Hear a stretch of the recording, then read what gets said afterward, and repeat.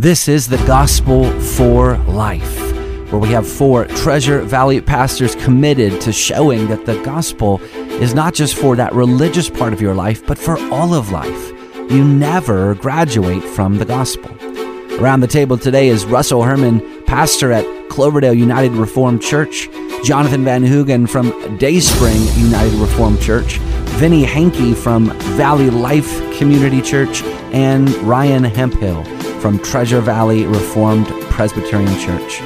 To catch earlier broadcasts, just search The Gospel for Life wherever you subscribe. To find out more about this ministry and about our annual conference, go to reformationboise.com. Welcome back to the Gospel for Life. We've been talking about the Bible, translations, reading, study of God's Word. And when I was a kid, I used to use one of the suggestions that Ryan had, in that I kept a journal. And so every day I would read a chapter of the Bible and then just write out some of my thoughts and insights or struggles or whatever it was. And so I would engage with the text that I read. And my practice was that I would read starting in Romans and read all the way through Jude, and I'd read a chapter a day and then comment on that particular chapter.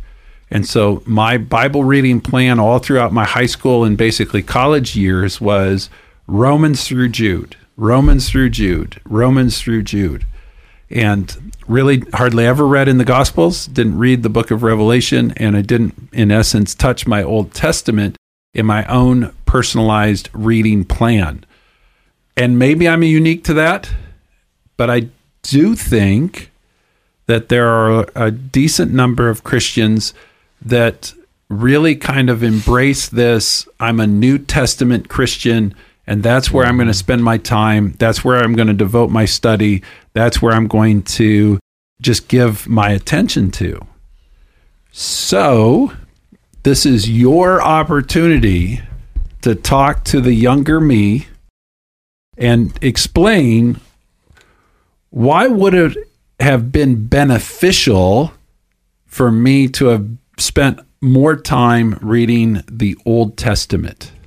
Well, when you open up God's Word and you say you open it up at Matthew and you're starting out with genealogies, you have to realize you're realizing that something went before. You're starting in the middle of the book because it's talking about people that you don't know.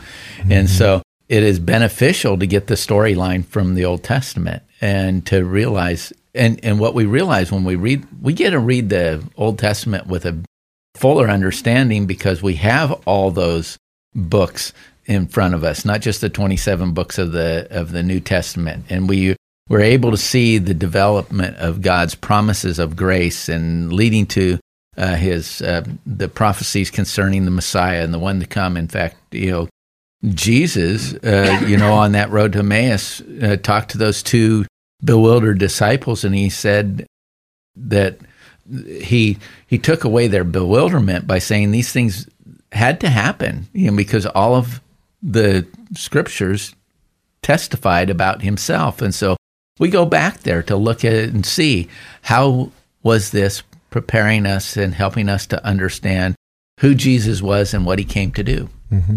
And assuming that, Russ, you're as sarcastic then as you are now, I might advise you to pay closer attention to Romans 15, where in verse 4 Paul says, "For whatever things were written before were written for our learning, that we through the patience and comfort of the Scriptures might have hope." Mm-hmm. And then, so that's speaking of the Old Testament. All the things that were written before, they're written for us.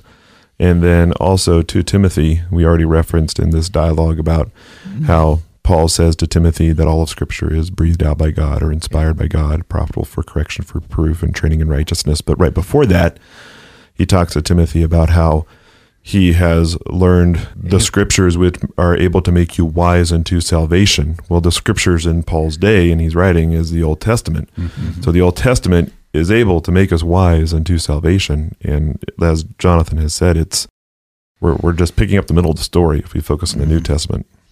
Yeah, and it's important because actually I hope that you'll come to our Reformation conference, in September 22nd and 23rd, because the title of it is God to Us, but it is picking up the story all the way through Scripture. It's showing how God relates to us in covenant with us. And so when we take on that covenantal reading, we're hearing God say, I will be your God. We're not just going to I can remember years ago being challenged to study the Old Testament.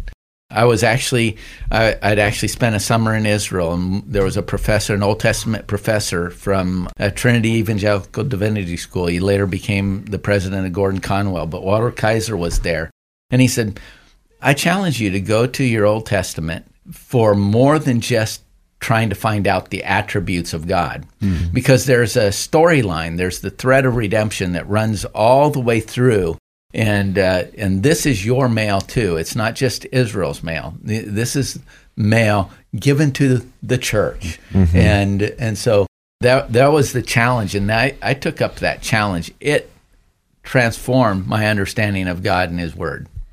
This was probably the thing that was so life-changing for me when I came into Reformed theology, was this idea of the continuity of Scripture, the fullness of the revelation of God, of His dealings with His people from the very beginning of the book, and how He was constantly pursuing a people, having a people that were His own, and the storyline that the Messiah was coming, and the revelation of that Messiah all throughout the Old Testament, the richness of that. In my old framework, prior to coming into the Reformed faith, there were just limited texts. Of course, there's Psalm 22 and Isaiah 53, but you didn't do much else in the rest of the Old Testament to talk about, well, where is Christ being revealed in this particular text? You had your dozen or so big texts of the Old Testament, but He wasn't in kind of the other couple thousand of other texts. And when I came to an understanding of the continuity of Scripture and of covenant, really, I was like, oh, He's everywhere. He is, like David Murray would say, Jesus is on every page. Which is a great book, by the way. Yeah. Somebody said, there is a page in your Bible that you can tear out. And that's that blank page that's between the Old and New Testament. You can tear that one out, and because there shouldn't be that separation between it. There was, when the revelation of God was completed in the Old Testament, there was a silence for 400 years until John the Baptist and Jesus. That was God's purpose and plan, to create that expectation of the Messiah to come. But we read it all. We should read it all the way through. We should actually appreciate all of it. And there's some great comfort that we can take in reading the Old Testament in our own sanctification as we consider the heroes of our faith, and God presents them with all of their failures, with all their warts. We see His faithfulness despite all of their failings. Abraham, Isaac, Jacob, David, Noah, Moses, everybody fails.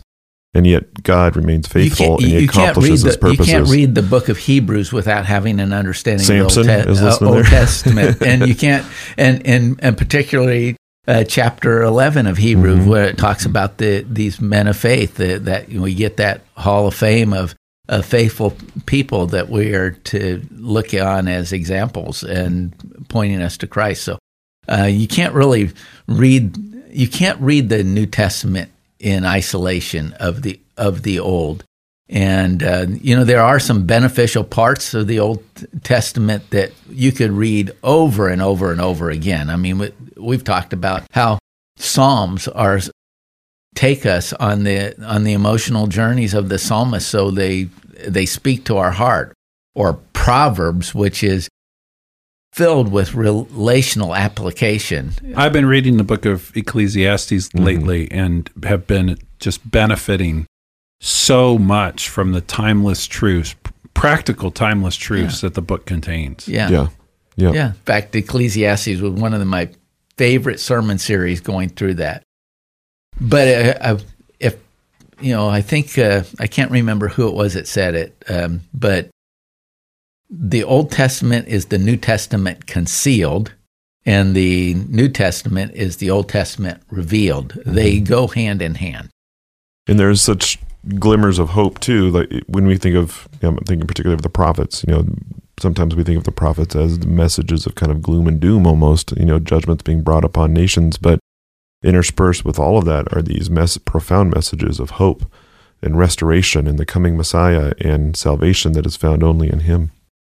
And I think I had an errant view that the church began in the book of Acts. Yeah.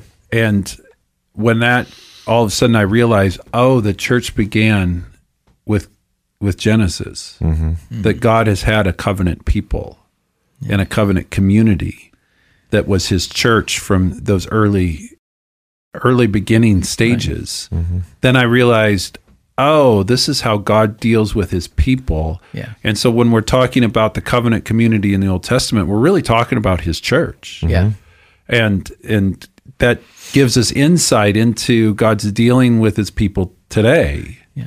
Because it reveals His character, it reveals His faithfulness, His steadfast love to His people throughout all ages. Yeah, you're saying His people, His people, His people, and that's the whole point of it. God really truly has one people, and that one people in the Old Testament, we're looking forward to the Messiah to come. That one people in the New Testament can look back on the Messiah that came. It's one people. We've been talking about God's word in Hebrew and Greek, and the Greek word that's translated and what the word that we now use is the church. And that's a Greek translation of the Hebrew that's going back well into the Old Testament, speaking of the assembling of God's people together, the congregation that came at the base of Mount Sinai, all of this assembly of God's people together. Yeah, you mentioned the church being formed in Acts, but in Acts actually it has that one reference about the church in the wilderness. Right. It actually talks about the church, that assembly of God's people in the wilderness. So we want to recognize that, from the time of Adam and Eve, when they began to focus in on the promise that God had after the fall, there's been His church, His people.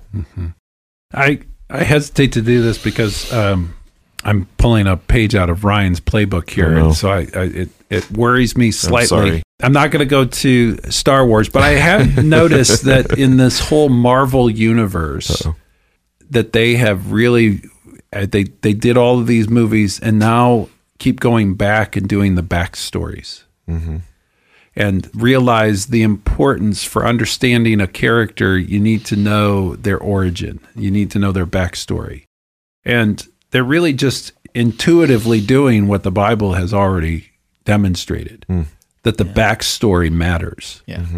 And to really understand the New Testament and to understand it to its fullness, and to understand the person and work of Christ, you really need the backstory. You need the Old Testament to fill in the holes, to give it its color, to give it its richness, and to make it even more meaningful than what it is on its own.